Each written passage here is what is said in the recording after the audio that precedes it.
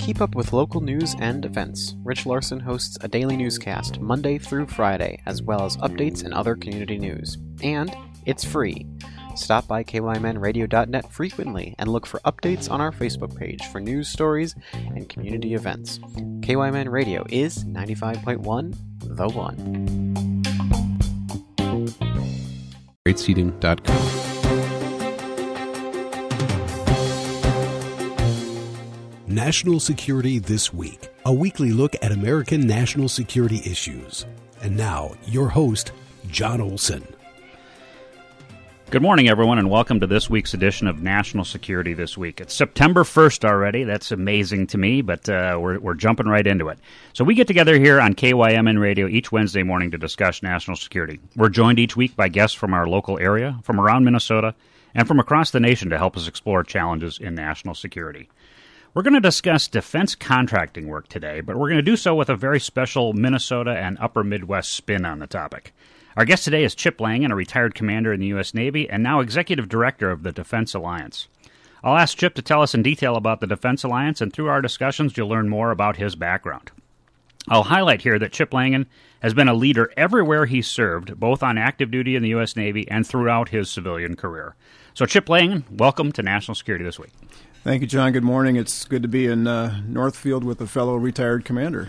Yeah. My dad went to St. Olaf right across the river, so it's great to be here. Yeah. So we have a lot to cover today.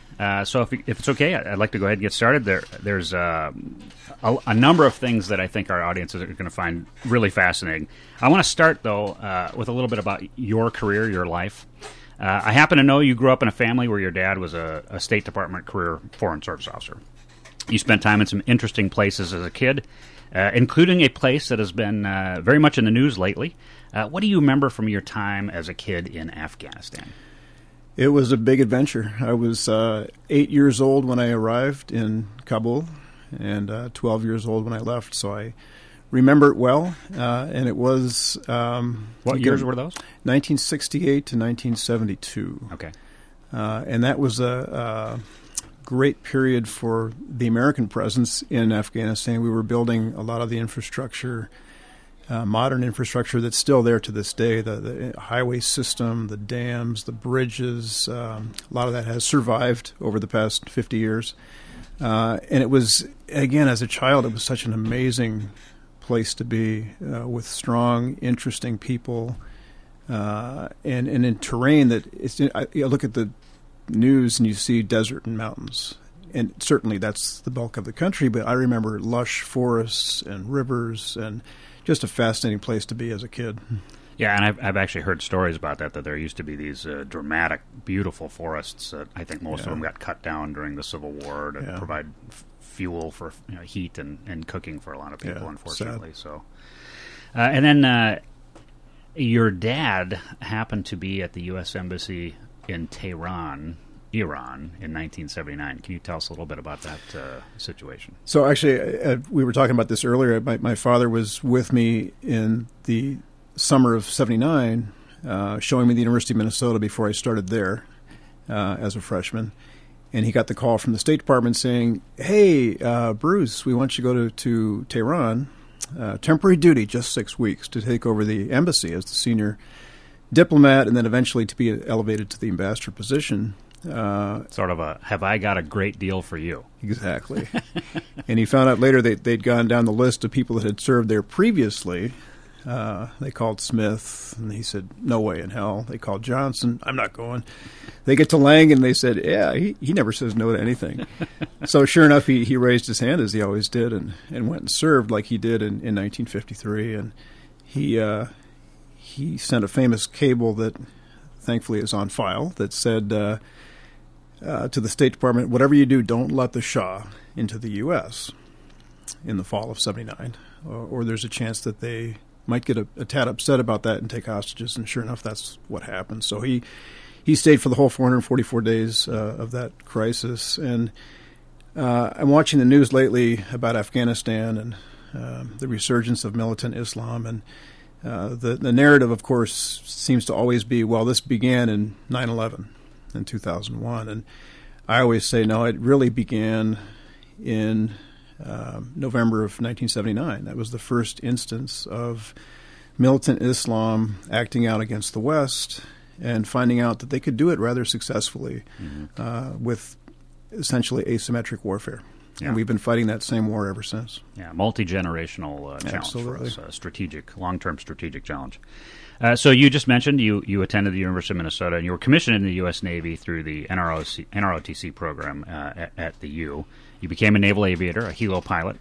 What leadership lessons did you learn while you were serving in the U.S. Navy that you still apply regularly today in your civilian career? I always ask my guests who've been in leadership positions about leadership. Yeah, it's interesting. We, like you, we go through 4 years of officer training to enter the service, and we think, boy, we've got 4 years of a degree and from a college, or in your case, the Naval Academy, and we're leadership experts, right? And you find out very quickly, no, you're not even close.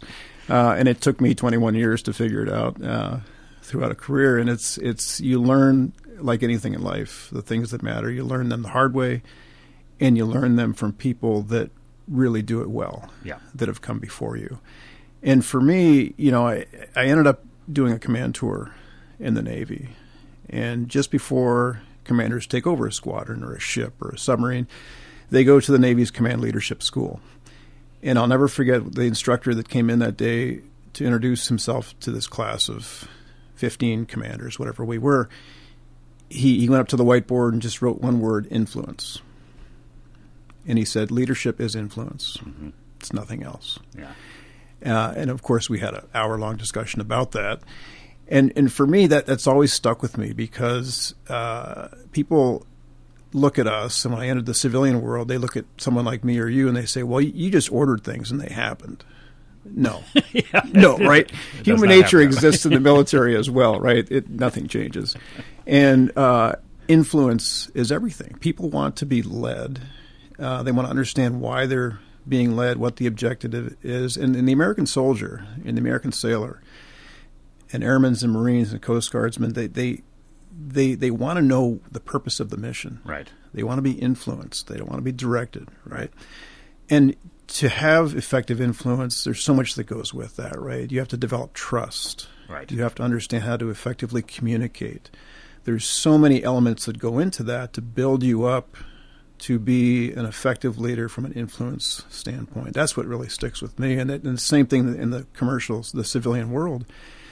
If you're a CEO of a company, you're not going in the right direction unless you're influencing people and making them want to be there and understand the purpose for which they're there.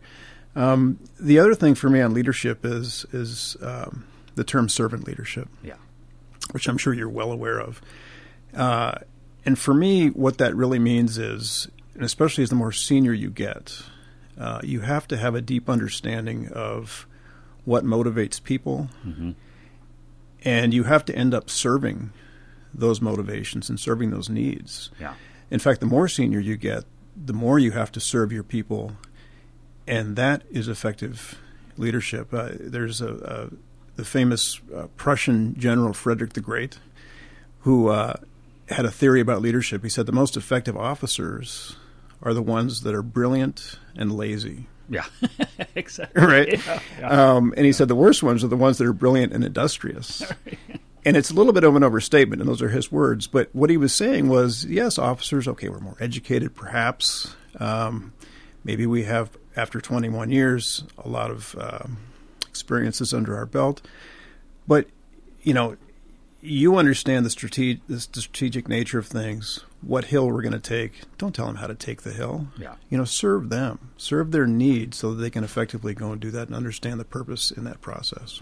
So what I think I'm hearing is when you're in a leadership position, it should never be about you. It needs to be about your people, their hopes and dreams, enabling them to perform their job and in a way where they understand why it is they're doing what they're doing. Exactly, and that has to be authentic. Yeah. That has to be genuine. And as you know, the average sailor, they can spot authenticity the minute they see you open your mouth. That's right. Yeah. So there's a high degree of emotional intelligence needed if you're going to be an effective leader. Absolutely. So how did we do it? I don't know. But yeah, I don't. I we still made can't it. figure it out Yeah. myself. So your background is also very strongly academic in nature. You earned advanced degrees from both the Humphrey School and at Tufts University. And in this position you have today, and we'll get into that shortly, but how important is education for the future of our nation and certainly for the state of Minnesota? Well, it's everything. I've been a lifelong learner. I like to believe that I continue to be, and that's everything from technical knowledge to emotional knowledge, which you just touched on. I think our nation is at risk in a lot of ways, in part because we're starting to learn some of the wrong things. Mm-hmm. I won't get into that, but one thing we should be pursuing is a much richer education base around science and technology. Mm-hmm. The Chinese are overcoming us in that sphere. Right. Technology is the future, and we've got to do something to repair that and get to the basics in education from K-12 on up. I'm a professor, an adjunct professor at the University of Minnesota in a program called the Technological Leadership Institute, and we stress that leadership aspect of having technology be one of the reasons we lead in the world. Mm-hmm. And it's a great program. We have 3 master's degree programs: management of technology, security studies, and medical device innovation. And so it is technology specific, but again, that overarching aspect of leadership in the industry and in the world is critical, and we've got to get back to that. So for our audience, you're listening to KYMN Radio, AM 1080 and FM 95.1, and we're broadcasting out of Northfield, Minnesota. This is National Security This Week, and I'm your host, Jon Olson. Our guest today is Chip Laingen, Executive Director of the Defense Alliance here in Minnesota. Okay, so Chip, we've covered some of the background, or the groundwork, I should say. Let's get into the core of our discussions. You lead the Defense Alliance. Can you please tell our audience what exactly is the Defense Alliance? So let me tell you that story by going back to its origins. I retired in 2004, not knowing what I wanted to do when I grew up. I was a naval aviator and did other things in the Navy, like speech writing and teaching. For SecNav, I believe. Is that right? For the SecNav, That's pretty good. and actually teaching at the University of Minnesota as a ROTC instructor mid-career. But I came up here not knowing really what I wanted to do. Ended up getting connected to a small family-owned wire and cable company in St. Paul called Minnesota Wire. And a friend of mine now, who was at Lockheed at the time, said, "You should go talk to the CEO because they make some really cool stuff for us, but they really don't know what they're doing when it comes to defense contracting." and I said, "Well, I don't either. I was a helicopter pilot. I don't know much of anything." And she said, "No. This is Minnesota. They don't know that. So just go over and talk to this guy." So he was just starting his defense division at the time, and he said, "Why don't you lead that, stand that up?" And he, speaking of China, he was looking at his industry, saying, "You know what? Wire and cable's not that hard. The Chinese are making it now. They're making it in Mexico, and they're making it for a lot less." And the second thing was, wire and cable hadn't changed in 100 years. Yeah. It still hasn't really changed. We're using copper. It's everywhere. And those two things really drove him. He said, we need to transform the nature of wire and cable. And I need to figure out how to compete against China and Mexico. And he did that by going to the Defense Department because he knew they had a program called Small Business Innovation Research, SBIR, where 11 federal agencies have to spend, I think it's 3.5% now of their budget on innovation with small businesses, on R&D projects. Right. It's a Reagan program that's been perpetuated ever since. Great program. Drives innovation in the U.S. Right. That's good strategic investment. Absolutely. And it's a non-dilutive investor if you're a small business. It's fantastic. Mm-hmm. So this CEO went to me and said, "Go figure that out." We did it together. But we got a whole bunch of R&D money into the company. 20 years later now, roughly, that company they went from a job shop, basically, to a company that has wholly transformed wire into carbon nanotube wire. There's no metal in it. It's invisible to radar. It's lighter, lasts forever, and it's on space vehicles. So here's a company that started at a kitchen table in Minnesota, and now they're putting wires in space. Why do I tell you that story? We were learning lessons about defense contracting, realizing that there was nowhere in Minnesota you could turn to learn how to do this, really. Yeah. So we created something called, we created a monthly meeting with other small businesses to share our lessons. And then we gave it a name, and then we gave it a website, made a challenge coin like military people do. And I woke up one day and said, man, we got a big organization here, a business alliance. And I said, crap, we didn't charge any membership dues. Now what? And so we kind of outgrew Minnesota Wire. We ended up with now 850 corporate members in 35 states. And nobody was paying dues for this. So I went to the Small Business Administration and got funding for our operations. And so now we are an SBA-funded regional innovation cluster, part of the RIC program. There's 10 of them in the country. And I love it because we're a military-focused cluster. And for those of you that have been in the military, cluster and military, it's kind of I won't go there, but I think you know where I'm going. It's perfect. And so now, we've been funded since 2011, fiscal year 2011, roughly $500,000 a year to work with small businesses and advance their bottom line through defense and federal contracting, just like Minnesota Wire did. Okay. And so what kind of specialties are embedded across the Defense Alliance and the companies that are in the Defense Alliance? You name it, it's represented. The federal government, and specifically the DoD, I always tell people, is the largest single customer in the world for anything. F-35s, absolutely. Napkins, syringes, medical equipment, tires, you name it. The DoD buys everything. And they're the biggest driver of innovation in the nation by far. Led distant second by the medical industry. Defense is still leading in terms of advancing tech. And so as a result,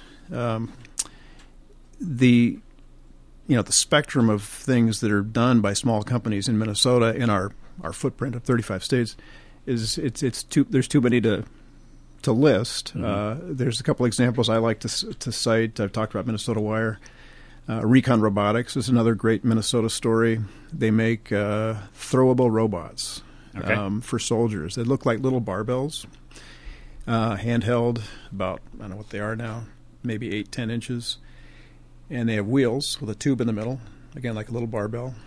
And soldiers can throw them on top of a roof and pilot them remotely with a handheld device, I think a cell phone now. And this vehicle can send back audio, video, all kinds of sensor equipment to detect bombs, whatever it is. That's all made right here in Minnesota. The leading experts on ground robotic equipment. And I think I've heard that some of their equipment, that ground robot, they're almost indestructible.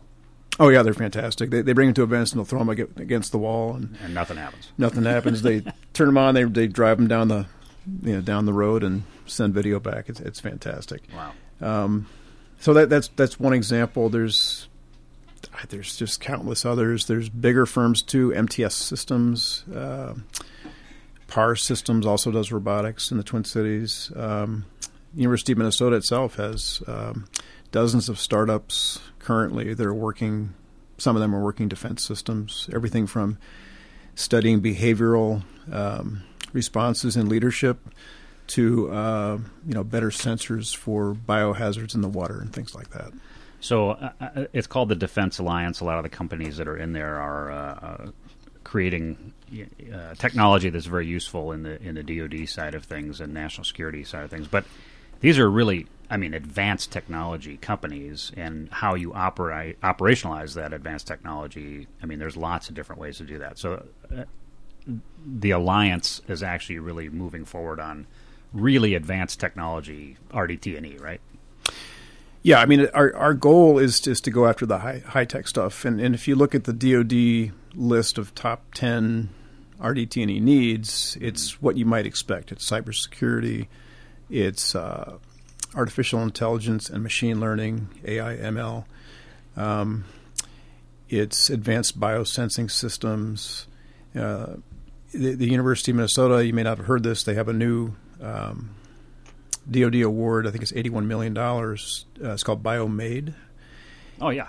Yeah, I have heard about it. Maybe you could tell the audience what that is. I don't know that much about it, but it's looking at biomaterials for advanced uses, and not in the medtech world. This is biofuels and things like that. Growing algae to power F-18s. Right. I mean, there's no limit to what we can do. So the DoD is very interested in that. The other thing too is a lot of these technologies come from adjacent industries that you might not expect. In the Fargo-Moorhead area, there's something called the Grand Farm. And that is Minnesota because it's Fargo-Moorhead. And they're creating the farm of the future up there. And a lot of ag tech. They have a huge plot of land. Microsoft is involved. Plug and Play, which is a big startup generator. And they have a piece of that farm that's going to be entirely farmed by autonomous vehicles for 2 years. No human will touch it. Wow. And they're going to grow crops on it.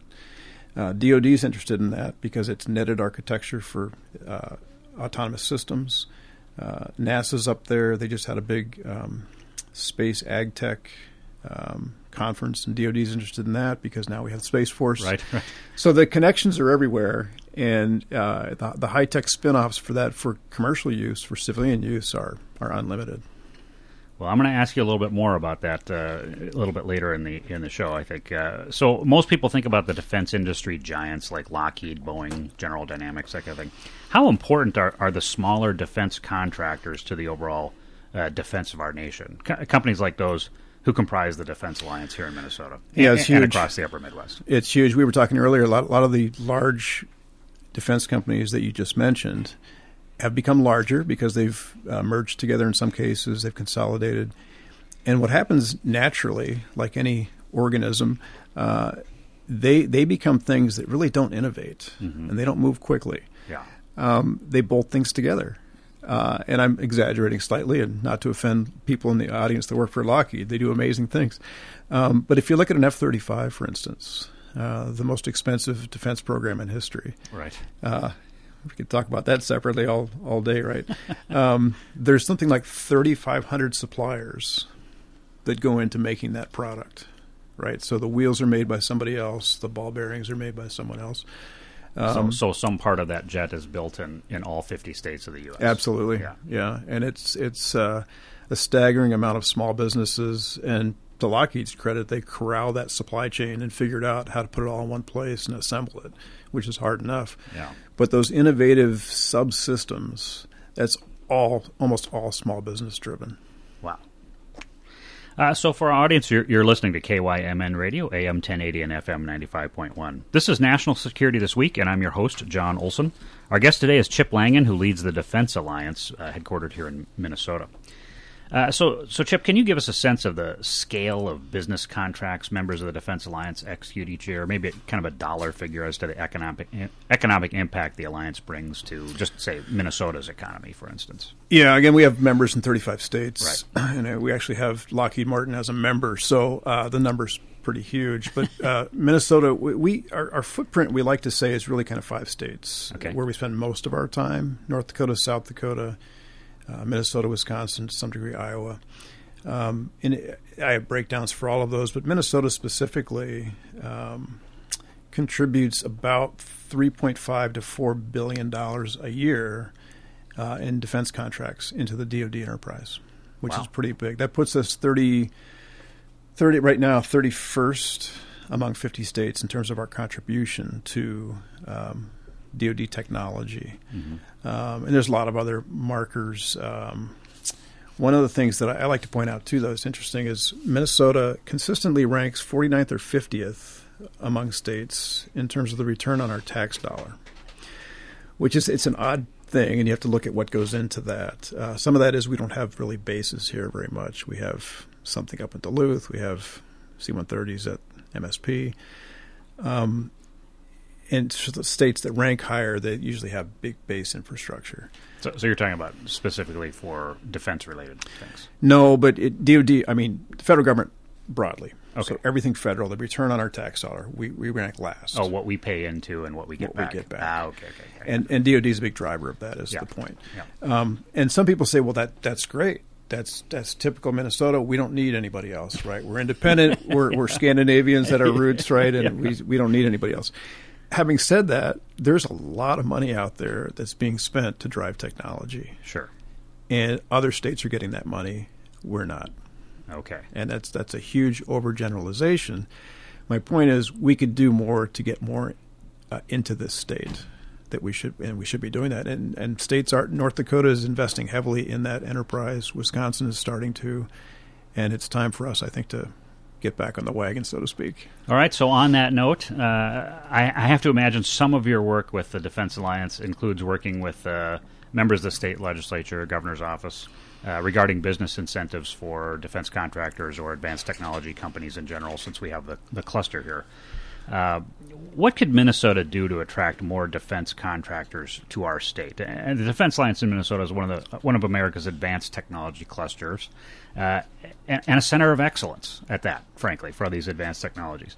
I personally am of a mind that we ought to grow that cluster, but what do you think is the best way to do that? So we have kind of three parts of our charter. The biggest piece is that direct consulting with small businesses to improve their bottom line, right?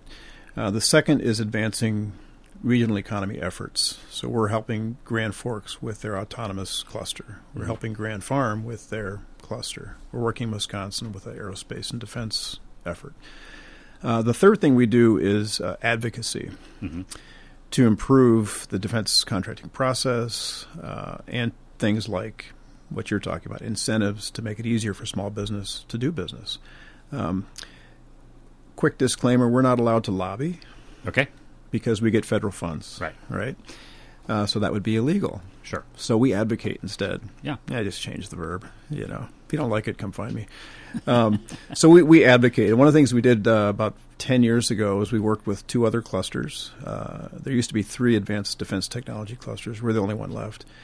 But we worked and advocated with the Congress to make sure that the DOD would pay contractors that are doing defense work on net 15 terms. And if you're a business owner, there's those terms net 30, net 60. That's how long it takes to get paid when you do something.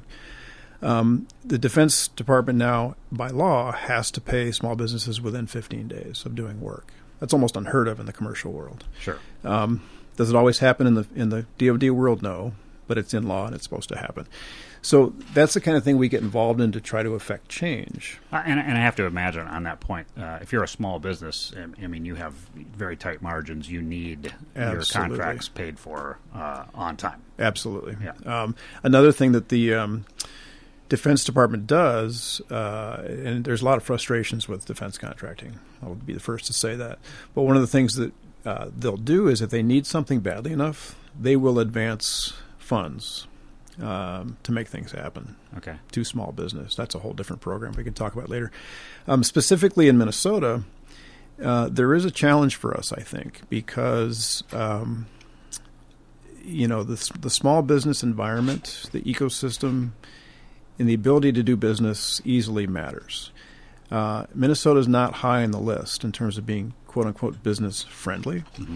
Like anything with statistics, you can find things that say we are, other things that say we're not. I'm in the camp that says we're very close to the bottom in terms of being business friendly, especially for high-tech firms. Our collective tax burden is extremely high, private and corporate. The regulatory piece is tough. Labor is becoming increasingly difficult to get, even though this is one of the most educated states in the country. We're not educating technology people. Yeah, we're producing a lot of BAs and that kind of thing. So collectively, Minnesota could do better to make this a more business-friendly state for innovative small businesses. So we just hit on a few things in that response. So I asked you earlier about the importance of education to the future of our U.S. and Minnesota economy, as an example. You teach at the University of Minnesota as an adjunct faculty member. How about incentives that the Minnesota state legislature could put into place to help advance that technology education side, the STEM education for our kids growing up? Because we want to be the national leader in education writ large, but especially in this high technology field. Well, I mean, the state they've started to do some things. We have an R&D tax credit in place. We have an internship program that the Minnesota Department of Employment and Economic Development heads up, Site Experience, I think it's called. There are some programs in place. There's matching funds for SBIR work and proposals, but they're small. So they could, at the very least, plus up those programs, start to match what other states do. Mm-hmm. At the end of the day, for me, it becomes a leadership issue. Yeah. Back to leadership. You can incentivize things, you can create programs, but you have to have people on the same page advancing a cause, right? And when I say people, it's the governor's office, it's the commissioner of employment, it's industry leaders, it's the president of the University of Minnesota. If you look at places where the defense industry specifically has taken off, everybody was on the same page. Yeah. Huntsville, Alabama is a prime example. There's no reason that should have become a defense center. It's the middle of nowhere if you've ever been there. Yeah, I know. It's thriving now. Yeah, it looks like Dubai in the forest. It's incredible. One of my old bosses, who was the J2 at U.S. Special Operations Command, I served as his XO, they call it in the Army terms, so I ran the entire administrative department or administrative section for the Directorate of Intelligence. He retired, went immediately to Huntsville. This was many years ago now, and he's been a top-level exec at a couple of different companies there, and it's exploded in what they do at Huntsville. Yep. It's incredible. And again, the leadership, yes, there was incentives and tax issues, and the political leadership brought money into the state. But again, you've got to have people talking about it. Yeah. Where is the president of the University of Minnesota talking about defense contracting? Why is there no secure compartmented information facility, a SCIF, located at the University of Minnesota? That's a good point. Every other university has one. Yeah. Why don't we? Yeah.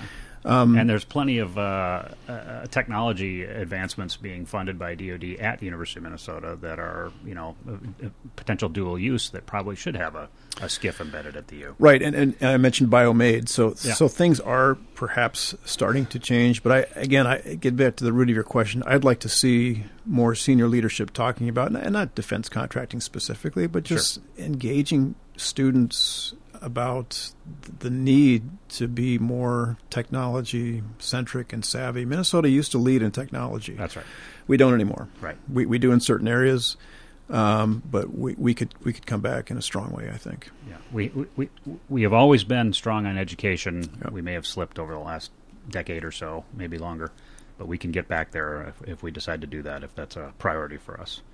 So what partnerships does the Defense Alliance have with other business groups here in Minnesota?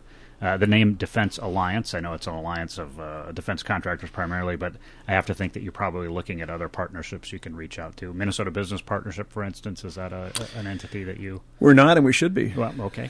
So thanks for pointing that out. Launch Minnesota, which is a startup organization at Minnesota Deed. We've worked with them. Enterprise Minnesota is the state's Manufacturing Extension Partnership, MEP, which is funded by NIST and in part by the state. That's a great program. It advances manufacturing processes within companies, ISO systems. If you're a defense manufacturer, you should have your AS9100 certification, things like that. Mm-hmm. Great organization. Minnesota Technology, it has MIN SBIR embedded in it. I mentioned the Small Business Innovation Research Program. Mm-hmm. Pat Dillon, another retired commander. Yeah, I know Pat. Yeah, fantastic. She's another Intel person, too. Yeah, that's right. She runs that program and brings a lot of defense dollars in through that SBIR program. Okay. And that's a jump start for commercializing product. Right. So, there's some great organizations in the states, and we do a lot of the same things in other states as well. Okay. So, Chip, what are other things that you are working on these days? I know you've been involved in the commissioning planning for USS Minneapolis St. Paul, Littoral Combat Ship, LCS number 21, being built over in Wisconsin, and she's going to be commissioned in Duluth next spring. Probably May is what we think right now. How's that commissioning work coming along? It's been a long process. Yeah. But it's going to be great when it's when it finally becomes a USS. Before I get into that, real quickly, there's USS Minnesota. Yep. That people should be aware of. If you're not, it's a submarine. It's representing us very well. It's been in commission for 7 years now at least. At least, yeah.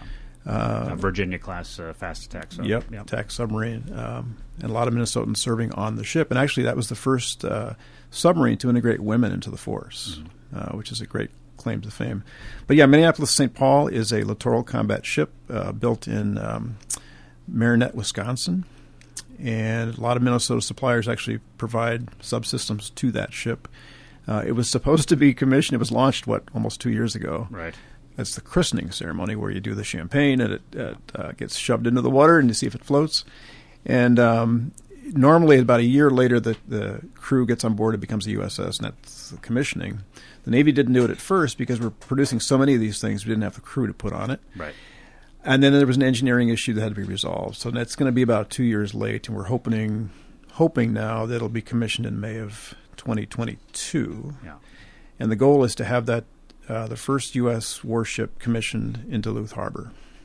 So stay tuned to that, because if you've never been to a ship commissioning, it's pretty exciting. Yeah, a phenomenal event. Really a great thing for the state of Minnesota, frankly. And hopefully get the Blue Angels up here for that. That's right. So, Chip, we just have a few minutes left. What else would you like our listeners to know about the Defense Alliance? Here's your opportunity to sort of plug the work that's being done, the importance of those small businesses. The floor is yours, sir. Thank you. Well, I get back to our competition with China, and it is. We need to restore America's leadership in the world in a lot of ways, our moral leadership and our technology leadership. And one way to do that is to advance things like we're doing, is that collective effort to drive technology. And as the world has become more interconnected, so has the need for businesses, I think, to be interconnected. We work with small businesses that we tend to vet them right away. Are they business ready and are they technology ready? And sometimes they'll have some great technology, but from a business perspective, they're not willing to share their IP or they don't want to talk about things. Those days are over. Yeah. They're going to steal your IP anyway. Yeah. So we're big advocates of, hey, put it on the table, find technology partners, other small businesses to advance things together. Join alliances and associations like Defense Alliance, because we can bring a lot of resources to bear for you for free in most cases that you wouldn't otherwise know about. And so that you'll see a lot of these things happening. Grand Farm in North Dakota, the Autonomous Systems Cluster in Grand Forks, Defense Alliance here.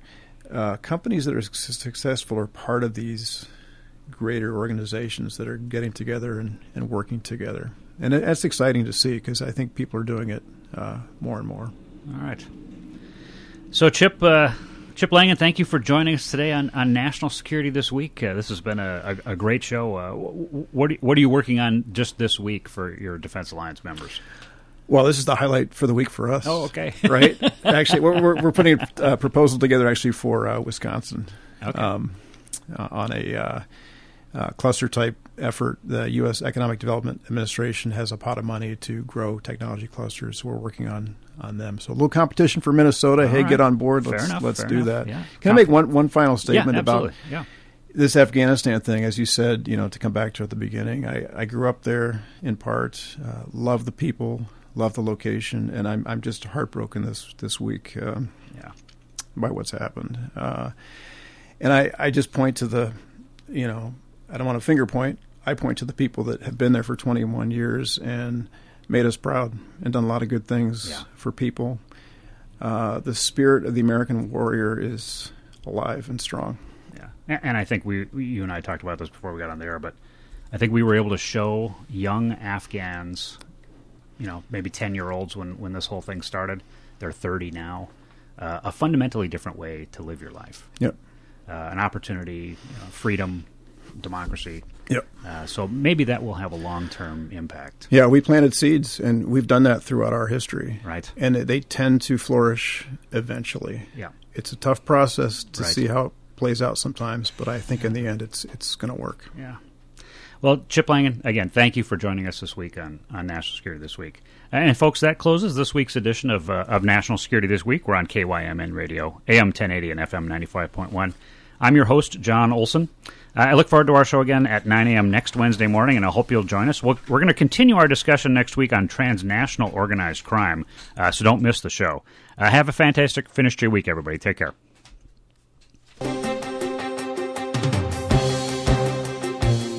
You've been listening to National Security This Week, a weekly show looking into issues of American national security with the host, Jon Olson. Listen every Wednesday at 9 a.m. for National Security This Week.